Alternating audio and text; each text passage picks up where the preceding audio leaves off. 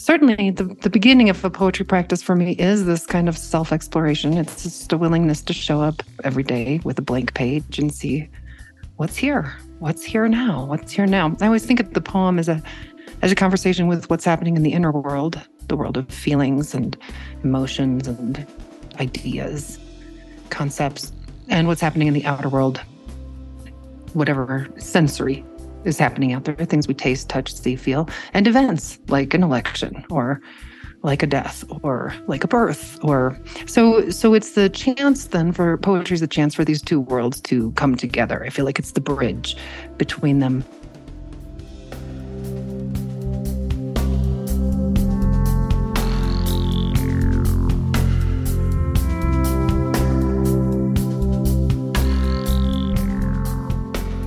Welcome, everybody, to Mindrolling. And this is Raghu with an old friend who we haven't chatted with in a couple of years, right? Rosemerry, welcome. It's been a couple of years. Word woman Rosemerry. I'm happy to be back. Thank you. And I'm happy to do this because for me, and as you might imagine, everybody, and if you don't remember Rosemerry from a couple of years ago, which I wouldn't blame you because there's so many podcasts out there. Rosemerry is a wonderful poet and does something on an everyday basis. You can sign up and get a poem a day. I've been doing this I've been getting them for a couple of years since we first met, and they're just absolutely not just beautiful and well done in terms of syntax and so on, but open-hearted and revealing is what I would say. So, yeah, they're just terrific. So everybody out there, we are doing this podcast in the midst of the 2022 midterms, which just took place actually yesterday, Tuesday the 8th. And we don't really know what's happened yet, apparently. And but you gave us a wonderful, I want to read this. So, folks, I'm hoping if you are not somebody that has read much poetry or somebody that appreciates it in any way, I think you'll change your mind during this podcast, okay? Because we've got just... there's a way in which poetry reveals, whereas prose does not, because it's like polarization.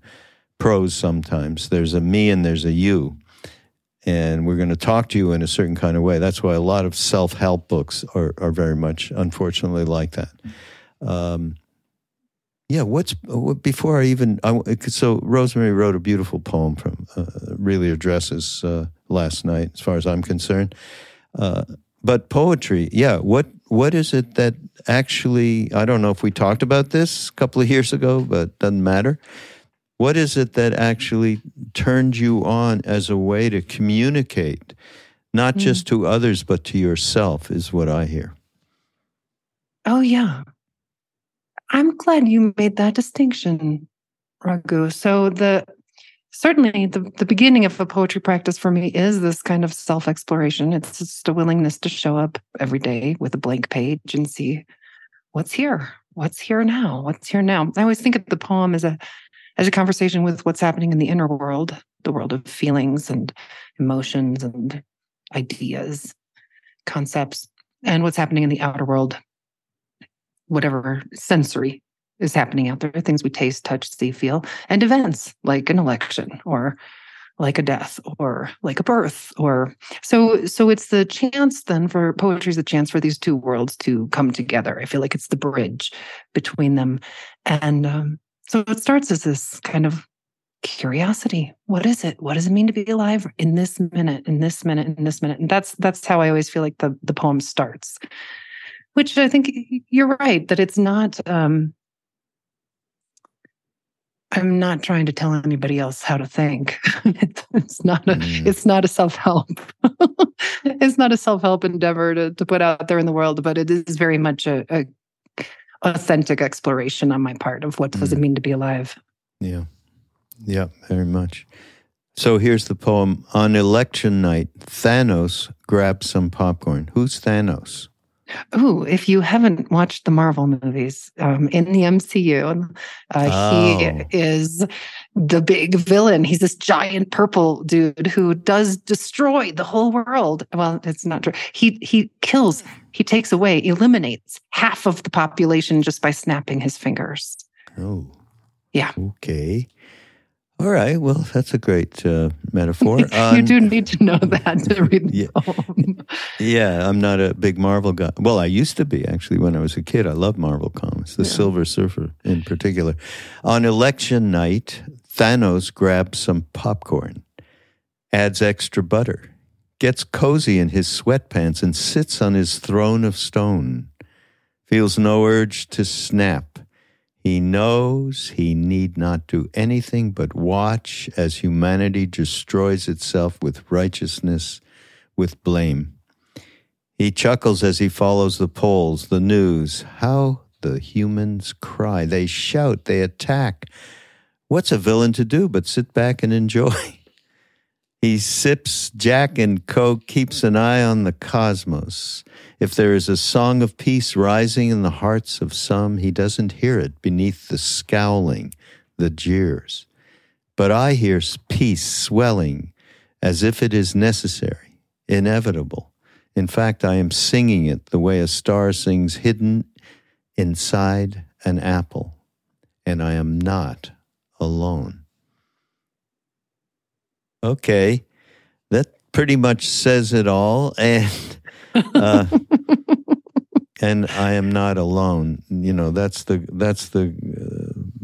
really the great finale of this particular poem, and meant the most to me when I read it. I understood, even though I didn't know what Thanos was really, because I'm not following Marvel much these days, but I knew it was a bad guy, and we got some real bad guys going on.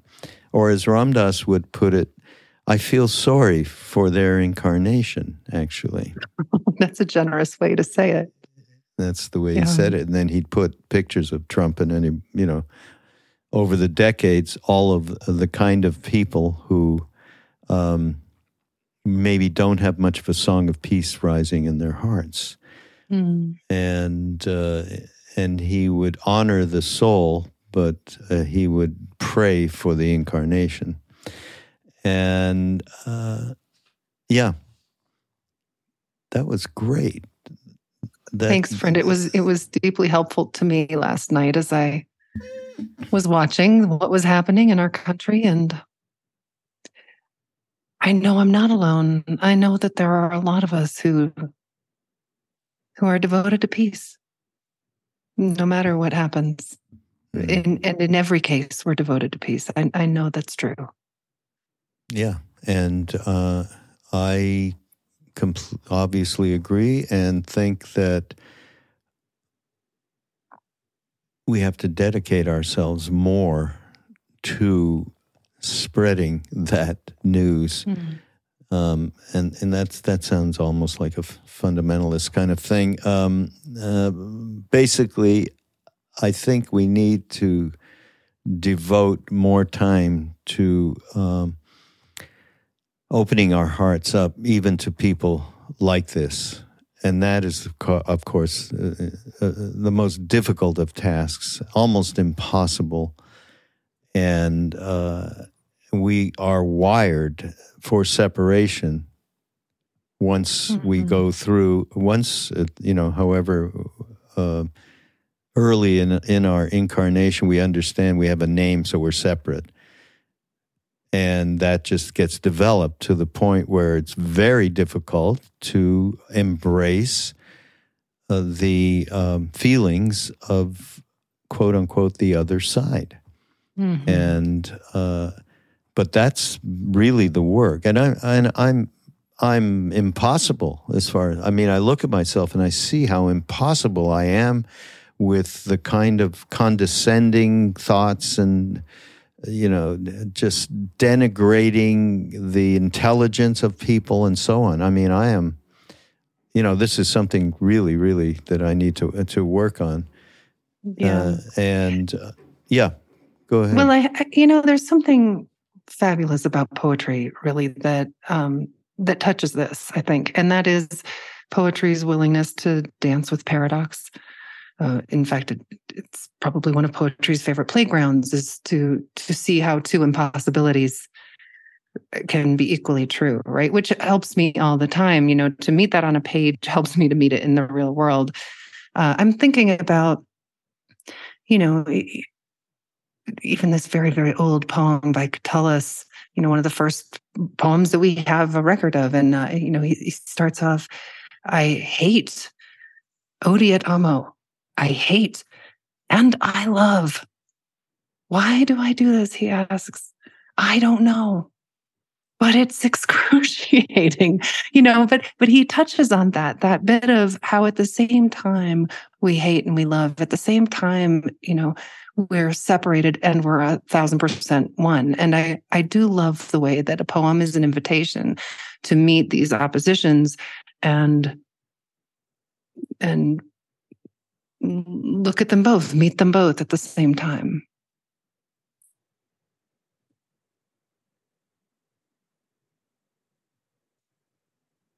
Oh, friend, I can't hear you.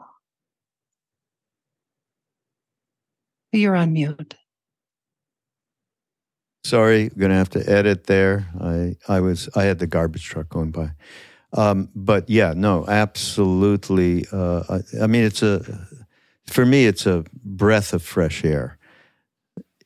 Meeting those paradoxes and everything else that you just mentioned is a breath of fresh air, because we are so stuck in the solidity of separation and polarization. Mm-hmm. And so to me, that's one of I thought, wow, this would be great. We should get back together. We haven't seen each other in a while, but also to address what we are all going through, and as this poem does address it in the most sublime way, really, is the kind of thing I think we all need to loosen up the grip that polarization has on us. So, yeah. Mm-hmm. I'm thinking now then of Rumi, Jalaluddin Muhammad Rumi, who says, the hurt you embrace becomes joy. Call it to your arms where it can change, right? So there it is again, those paradoxes, the hurt and the joy, and how it is that we transform it by call it to your arms, he says. What a crazy idea. And yet this is the practice, right? This is the practice. Yeah. Every one of the podcasts that I do with whoever I do them with always end up, there is a practice. You do practice. You can't play baseball well without practicing your batting and pitching. That's it. And and it's a tough thing because we are so busy. Our lives are so busy. But without nourishing that part of ourselves that is connected to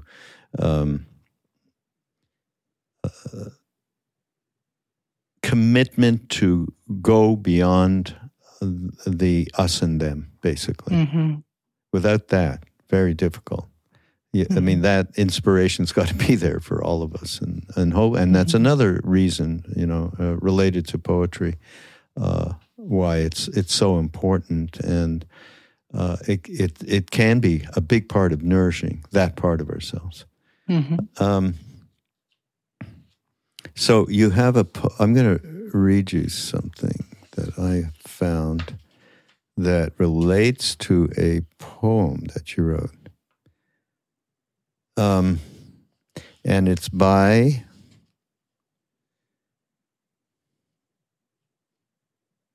Brother David Stendhal Russ. Do you know Brother David? I mean, know of certainly him. know Yeah. of him. Yes, Yeah. yes. I believe he's still alive. He's He like is. in his late 90s, I think, at this point. Ram Dass interviewed him at one point. I happened to be looking at it the other day. It was really, but he's phenomenal. But he wrote Meaning in Silence. The notion of listening to the word, quote unquote, is so fundamental to our Western concept of meaning that we must almost leap over our own shadow to realize the possibility of finding meaning not primarily in word, but in silence. And yet there's a whole vast tradition of spirituality in which meaning hinges not on the word, but on silence, just as the Judeo-Christian Islamic tradition of spirituality is contained as in a seed in the one insight that, quote unquote, God speaks. So the key intuition of Buddhism is summed up in the celebrated saying, I have heard the sound of no sound. There is no aspect of Buddhist spirituality on which this dictum will not shed light. So then, I mean, really well said. We're back to the paradox, right? Yeah, exactly. And then you wrote a poem, Ode to the Echo. You could read it too if you had it. Yeah, sure. I can find it. Sure. Yeah, find it. You should. I love reading poetry. That's another reason why I thought, wow, this is great. They give me an opportunity to do that. I think that writing poems about silence is such a fun practice because it is necessarily paradoxical, and then to know then also, Raghu, that poems are deeply dependent on silence, just as song would be too. That it is an interplay, of course, with as any kind of sound and the silence that create each other. So this one I wrote just this last weekend. I was leading a group of high school students at a retreat in Ohio. This is Ode to the Echo. Sister of silence, you give back to the world the shadow of every sound you are given. You reshape the air to unsharpen the shout. You unshrill the scream until it's quieter than nothing at all. There is no sound so harsh you can't soften it. And come song, you re-sing the melodies so beauty will linger like the rich shimmer inside a gong. Not once have you said your own words. Not once have you intoned your own tune. Not once have you heard your own voice or spoken your own truth. Not once have you lied. Not once have you made a promise you could not keep. Sometimes, when I'm brave, I tried to echo you, which is to say, I let silence enter my inner walls, where it bounces in me like sound in a cave until all I hear is the resonant repeat of the most ancient of languages you speak. Silence, silence, silence. There is no part of me uneroded, no part your waves don't touch. So great. Really wonderful. It's fun to play around with odes, by the way, because an ode is really just a praise poem for anything at all. And once you get started, you realize that absolutely everything. My friend John at that same retreat wrote an ode to his intestines, but you can write an ode to an apple core or a pool table or to democracy, or everything lends itself to an ode. Yeah, absolutely. Well, before, we talked a little bit before about, we'll catch up in the podcast. So I know, of course, the trial that you have been through in the last, I think it's year and a half. I'm not quite sure, something like that. A little over a year, maybe, huh? So maybe you should share that because it informs much of the poetry that has come out of you in that time. Mm-hmm. And it's something that, of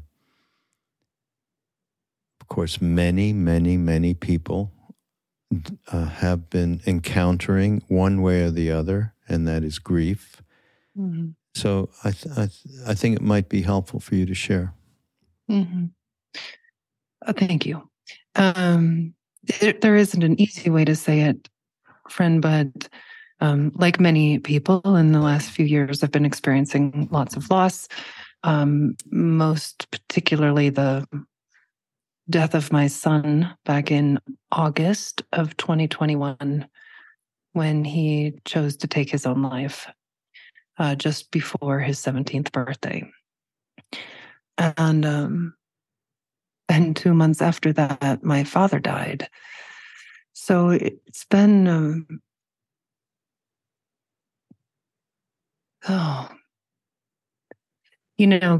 Gregory Orr has a poem that begins like this: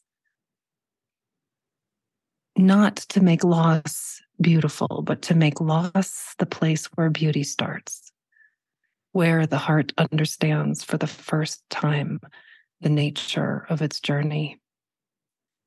And I think about those lines and how true they have been for me during this time, that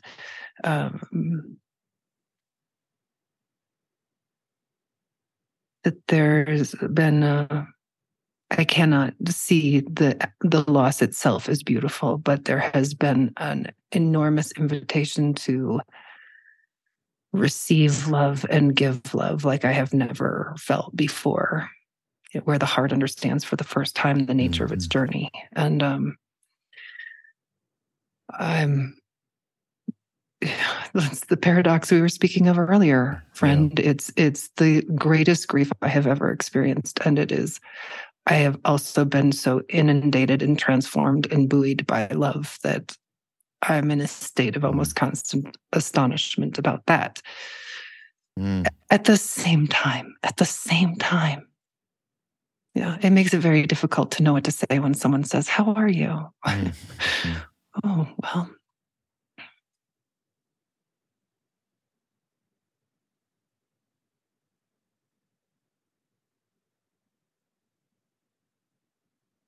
And what talk about the paradox? We understand the grief. Talk about the moving, the transformation. Mm.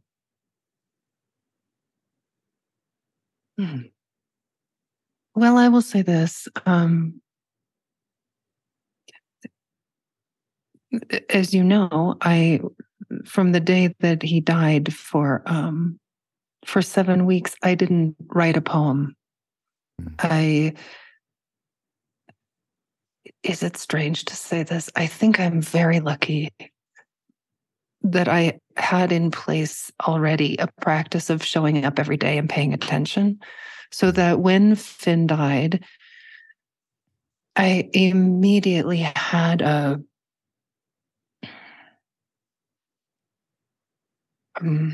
intention to feel all of it, to meet it all. I just wanted to show up and meet every single thing that came. And people would say things like, "Oh, I would take away part of it for you if I could." And I would think, I would never let you. This is, I want to feel all of this.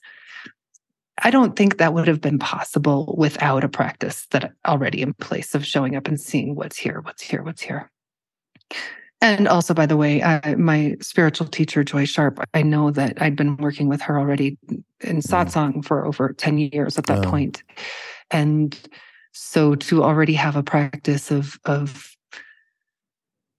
asking, who am I, without a desire to find an answer, but to just continually meet it.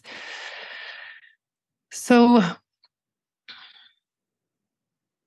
part of this process of meeting that grief and also being so crazily supported, I think, was those first 49 days of just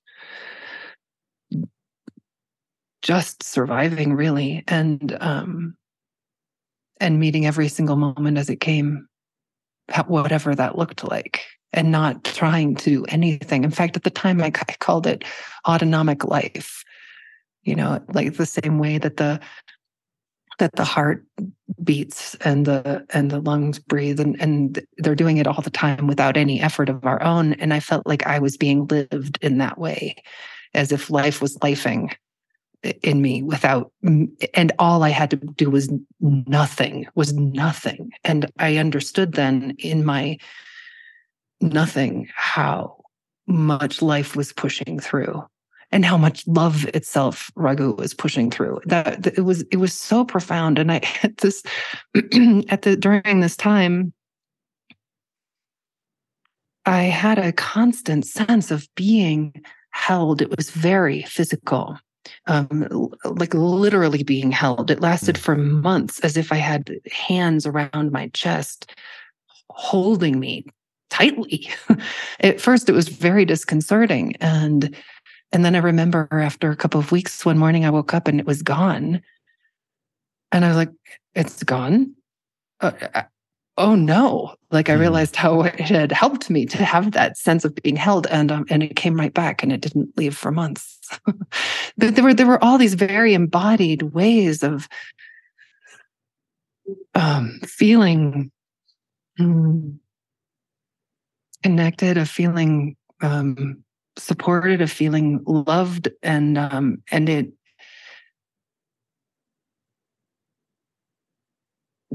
it's informed me completely. I just feel like every cell got rewritten during this time, and in a way that has invited an openness and a compassion, and even a willingness, maybe, Raghu, to meet paradox in a new way.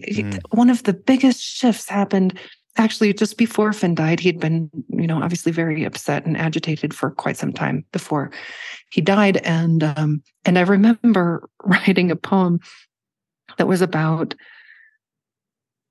I want to hold it all. I want to be a vase big enough to hold it all. And then Joy, my teacher, said to me, "Are you sure you need to hold it all?" And it was this beautiful moment of epiphany, right? Oh my God, no, I could just meet it. I could just be this porous sieve that lets it all move through, as opposed to trying to hold it. It was all that trying that was the problem, right? Luckily, that had already kind of started in me before this moment, when Finn died, so that I felt maybe more capable of, or practiced in, maybe better what to say, in meeting deep grief and incredible love at the same time, without feeling like I needed to hold it, which sounds at the moment impossible. But to meet it, to nothing, and let it meet me, really, to zero agency, and just be met by the world, that's it's been profound, friend. Wow. Well said, Rosemerry. Here's a little quote from Ram Dass that we can chat about right in the pocket here. I think the predicament with loving is the power of the addiction of the practice of loving somebody, of getting so caught in the relationship that you can't ever arrive at the essence of dwelling in love. Imagine that you are cut off in your heart from love, so you feel hungry. What that hunger is the hunger to come home, to be at peace, to be feeling at one in the universe where lover and beloved merge. It's the place to feel fulfilled fully in the moment. Dwelling, what a beautiful word. Yeah. Being, rather than doing. There's, just like you were just talking about, it's happening. There's no trying. There's, yes, we all do all of those things because either we want to protect ourselves or we want to fulfill the projection that we have. But, dwelling, essence of dwelling in love. Can I share a poem with you? Yeah. That kind of touches No, on this a little bit. Don't do it. No, not a poem. Yeah, maybe it's speaking a little bit to that. It's called Condition. My body, thank you for carrying this ache, for carrying it not like a burden, but like a baby, like a gift, like something that will change you and keep changing you forever. Of course, you would want to shut down, to close, to contract, but I see how the grief grows you. Though it shreds your sleep, though it drops you to the floor, you learn what it is to be a mother through no effort of your own. You are on board for a miracle. So big, this invitation to love. Oh, body, you would never ask for this, and yet you meet this grief every moment. You find inner doors you never knew were there, and you swing them open, not to rid yourself of the ache, but to grant it full access, to know the grief completely, to let it rewrite you, remake you, rebirth you, to let it teach you what it means to be alive.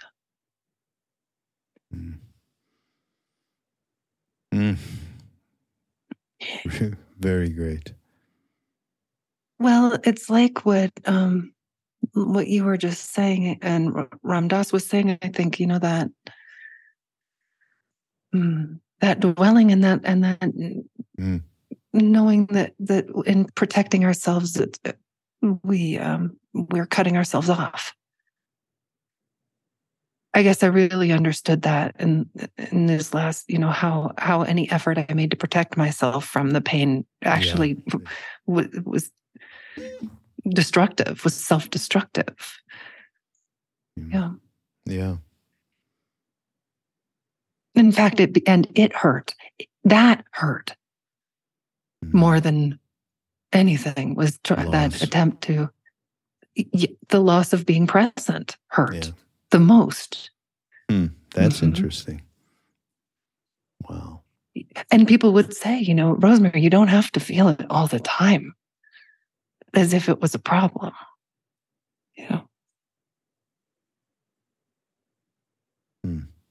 Well, and I'm sure you also get, especially because you're a public figure and that you're sharing your poetry with people, and you're sharing that journey and you're sharing the grief. And many people, that is just prompting their own grief, because everyone goes through this. I mean, it's human. It's part of our predicament. And then they push it away somehow. I mean, I've seen me do it. Like, and I'm talking about I'll get a poem that addresses the grief, and I'll just either I'll skim it or, I'll do whatever. And I see what I'm doing. And I, of course, I have all of the great, shall we say, I know what the defense mechanisms are, but I'm not exactly transforming them either, I mean. Yeah, well, we're human. Exactly. That's how it is. And that's how it is, yeah, right. And that's, the great thing. I think, and of course, there are ways and spaces that it is safe and ways and spaces that it isn't, right? I think I became very aware of that too in those first, ironically, actually, I realized it was exactly 40 weeks before I was able to really leave our house, which is surprisingly that's how long a pregnancy is, right? Like it basically stayed in the womb of my home before I could be rebirthed in the world. And I literally couldn't walk down the street. I was afraid to drive into town. I live in a very small town, and it was safe to be living my autonomic life in my own four walls and with the people who I chose, but it wasn't always safe to go to the grocery store, to go to a coffee shop. And Actually, I have a poem about that too. Would you? Mm-hmm. A poem called "The Naked Heart Goes into Town." The heart walks down the street with its big brim hat, its sunglasses, its 4 chambers stepping up onto the curb. It hopes it doesn't run into anyone it knows. It's hard enough to keep pumping 100,000 times a day. That's all the heart can manage right now. No conversation, no small talk, no big talk. The heart has nothing to say. A heart is made to feel. And feel it does as it makes its way to the post office, stops at the crosswalk, feels it all. Feels the cool breeze that buffets it, feels love for the scent of autumn, love for the low glancing light, and it grieves for the loss of what it once pumped for. Grieves for the boy who still lives in its walls. Grieves for all who grieve, who weep. Oh, the heart. It feels so exposed as it stands at the door of the coffee shop. Wonders if it can go in. The other hearts in the coffee shop wear so much skin. The heart sniffs at the dark and bitter scent, remembers what it was like to go inside, sip a latte, talk about weather. It pounds against itself, walks on down the road. Mm. Mm. Yeah, I mean, we're not, sometimes it isn't safe to feel at all, right? It isn't. So we skim the poem, so we don't go in the coffee shop. You know, we do have to make choices too. Yeah. You know, when you talked, you've been talking about trying and more of the automatic nature of how it expresses itself in terms of transformation and all of it. And it's something came to my mind that I thought I would share. Then but I think it's appropriate. It's a little of a non sequitur, but we have a movie that we put out about a mentor of ours from back in the day when we were with the guru Neem Karoli Baba. And I was looking through to find some extra scenes we're putting it up as a bonus that people can have alongside of the actual movie. And it was a story of Neem Karoli Baba saying to this close devotee who was our mindfulness, he was appointed to take care of the Westerners. He was a high yogi who went into deep samadhi states, absorption states. And he was very close, and he had no fear at all, so he could say anything. You know, when I was there, it was like, okay, you're going to kick me out now because I have these horrible thoughts.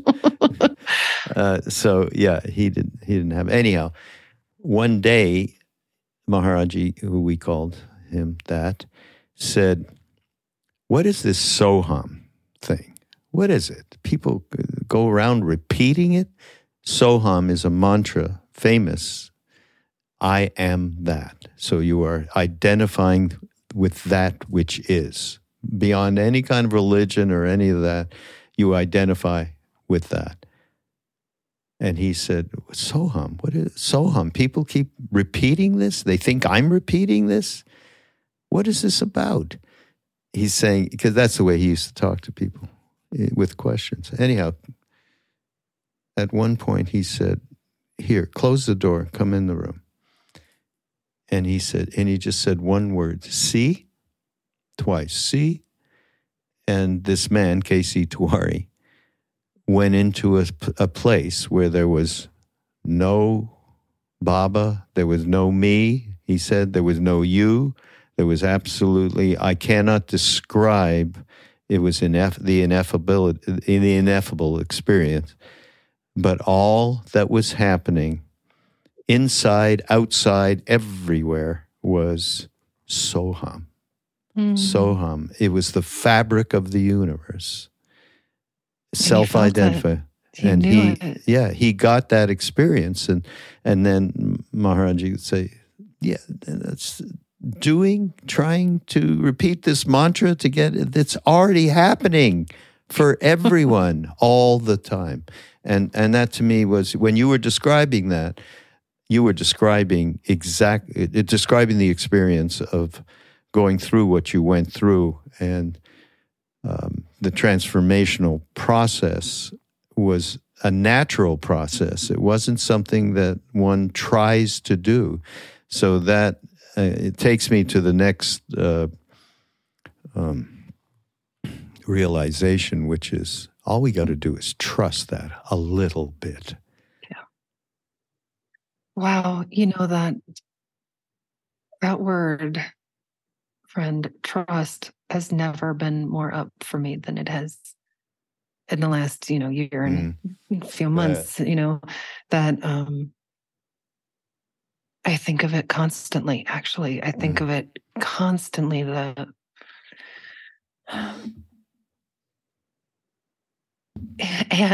and like you say, that there isn't any part of me that could have asked for any of these experiences, right? In fact, I would have rejected them had I been given the chance. If somebody said, well, you can have this experience of really understanding for a moment, what was your phrase? Soham. I am that. Maybe, if for a moment I touched that and they said, and the price of that is your son, I would have said, not a chance. Yeah. Right. Yeah. Yeah. Here, let me read another poem. Mm-hmm. Let me see if I can find it real quick. It's about this longing I had to be opened, and yet how I would never have ever. Here it is. So it starts with this memory, I suppose, of a time maybe 8-10 years ago when I was playing with my son and my daughter in the sand, and I had taken some stones and I had written in the sand, "Open me," which was, I think, a very authentic prayer at the time. Here we go, the prayers. When I asked the world to open me, I did not know the price. When I wrote that 2-word prayer in the sand, I did not know loss was the key, devastation the hinge, trust was the dissolution of the idea of a door. When I asked the world to open me, I could never have said yes to what came next. Perhaps I imagined the waves knew only how to carry me. I did not imagine they would also pull me under. When I asked the world to open me, I had not imagined drowning was the way to reach the shore. The waves of sorrow dragged me down with their tides of unthinkable loss. The currents emptied my pockets and stripped me of my ideas. I was rolled and eroded and washed up on the sand like driftwood. Softened, I sprawled there and wept, astonished to still be alive. It is not easy to continue to pray this way. Open me. And yet, it is the truest prayer I know. The other truest prayer, though sometimes it frightens me, is thank you.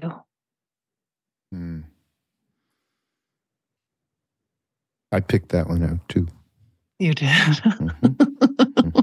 Well, there it is. There's the trust. Mm-hmm. There's the paradox. And there's the...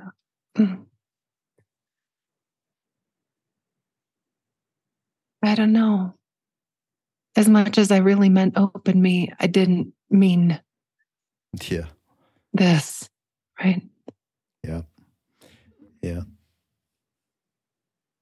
That happens for people who all of us who suddenly got the idea, wow, there is a way to transform and not be this self-centered being who believes everything they think and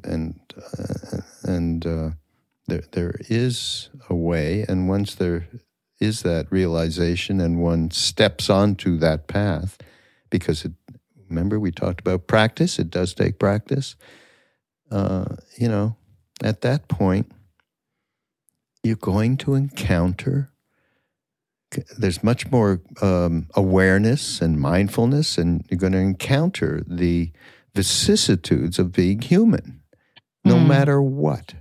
So, yeah. Do you know, I don't know if we talked about him last time, if I brought it up. Stephen Levine, do you know who Stephen Levine is? I know who he is, certainly in his work, for sure. Yeah. So anyhow, because you're just I happen to have some of his he's an amazing poet, as well as, of course, an amazingly insightful person around death and dying. And he worked with Ram Dass for many, many, many years. And yeah, here's one of his poems. We talk about prayer. Good. Yeah. It's called If Prayer Would Do It. And so it's really linked up to the poem you just read. If prayer would do it, I'd pray.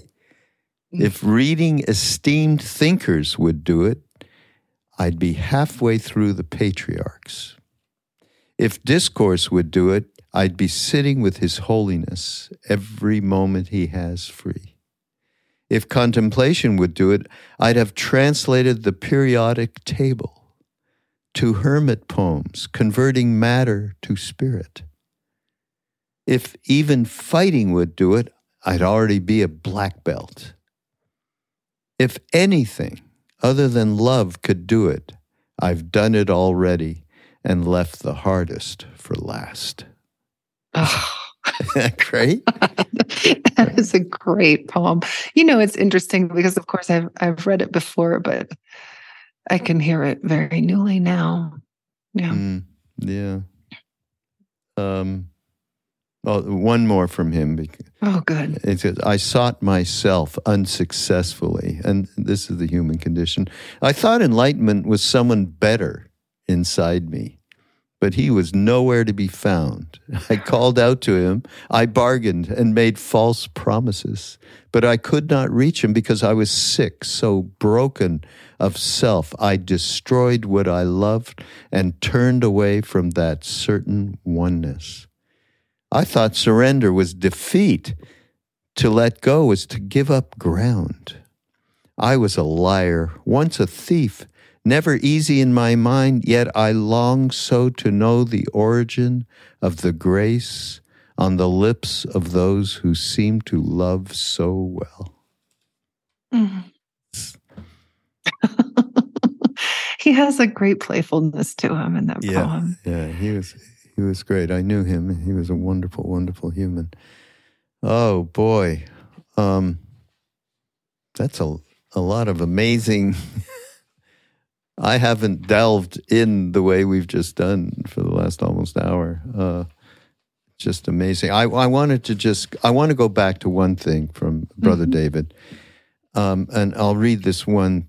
It's back to the word and silence, because I think if we all could get a little bit more comfortable in that place of silence, which relates to meditative practice and contemplation, I think that would help us get on the path without fear, without being a big doer, any of that.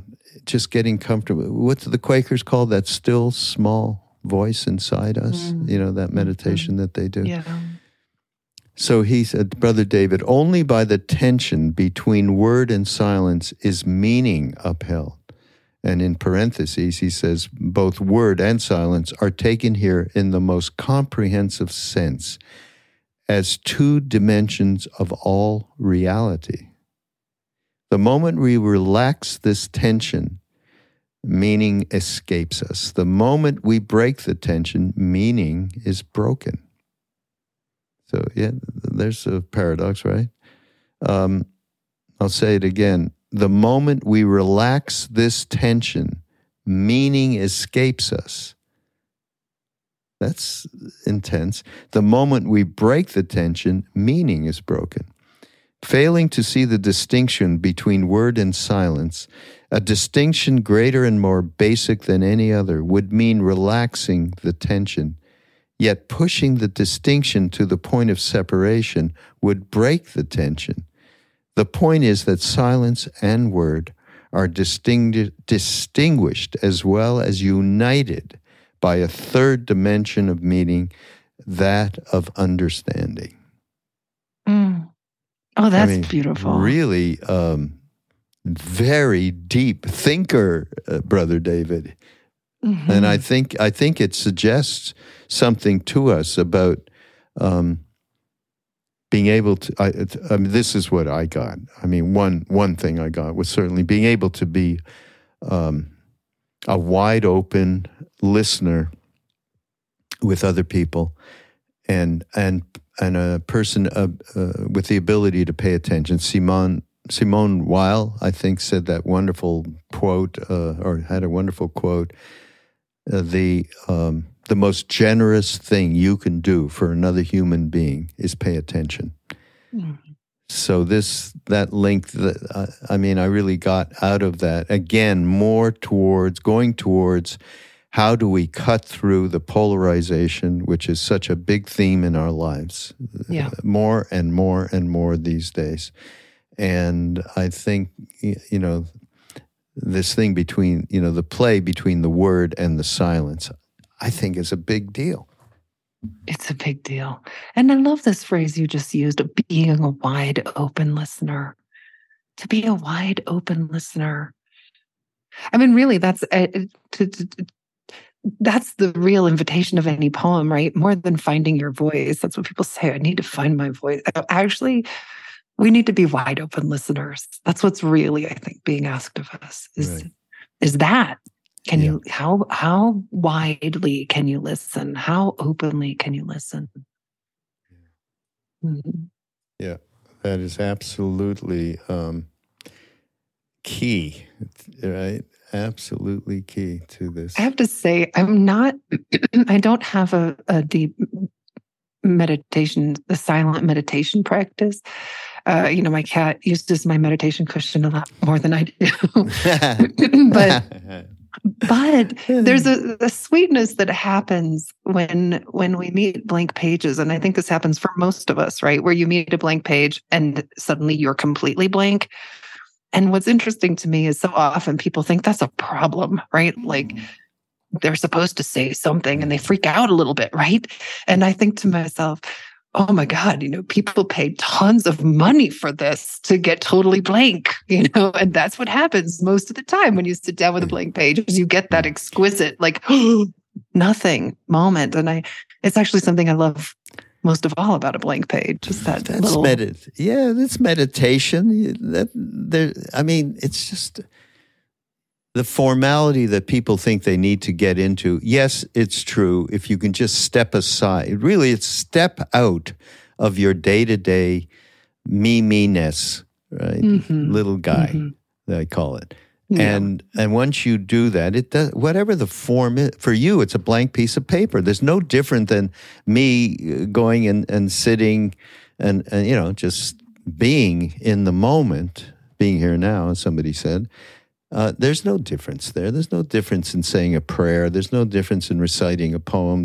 All of it leads to the same place, which is to connect with that true part of ourselves. Yeah. True meaning we are not caught in, self-serving motivations all the time and polarizations and judgments, and we're not judging ourselves. We're not talking shit to ourselves, which we all do a hell of a lot of. So that's what it's about. That's what true meditation is. Again, comes up my mentor, K.C. Tuari, who we did this film, Brilliant Disguise. He says at one point, he's actually giving advice to somebody and telling him, it'd be good for you to meditate. But he goes, but meditation's not about power. It's not business. Meditation is a way of life. That to me was the most deeply connective to anybody idea of what meditation is. Because in the West, we're all trying to achieve stuff, and it's very much, we're really programmed deeply there.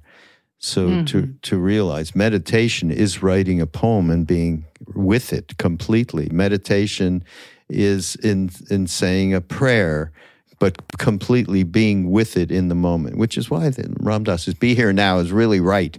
He was right. He was right. He was right. Oh, boy. Thank you so much, Rosemerry Trommer. And you're going to get links to her. You'll be able to, we're going to link to the website where they can then sign up to get the poem every day. Yeah, you can sign up right there at 100fallingveils.com. You can either see the daily poems that post them there every day online, or you can have them come to your inbox. You can do it either way. Yes, either way. So we'll have all those options in the show notes, everybody. And they're just, you're pretty amazing, Rosemerry, in terms of the volume.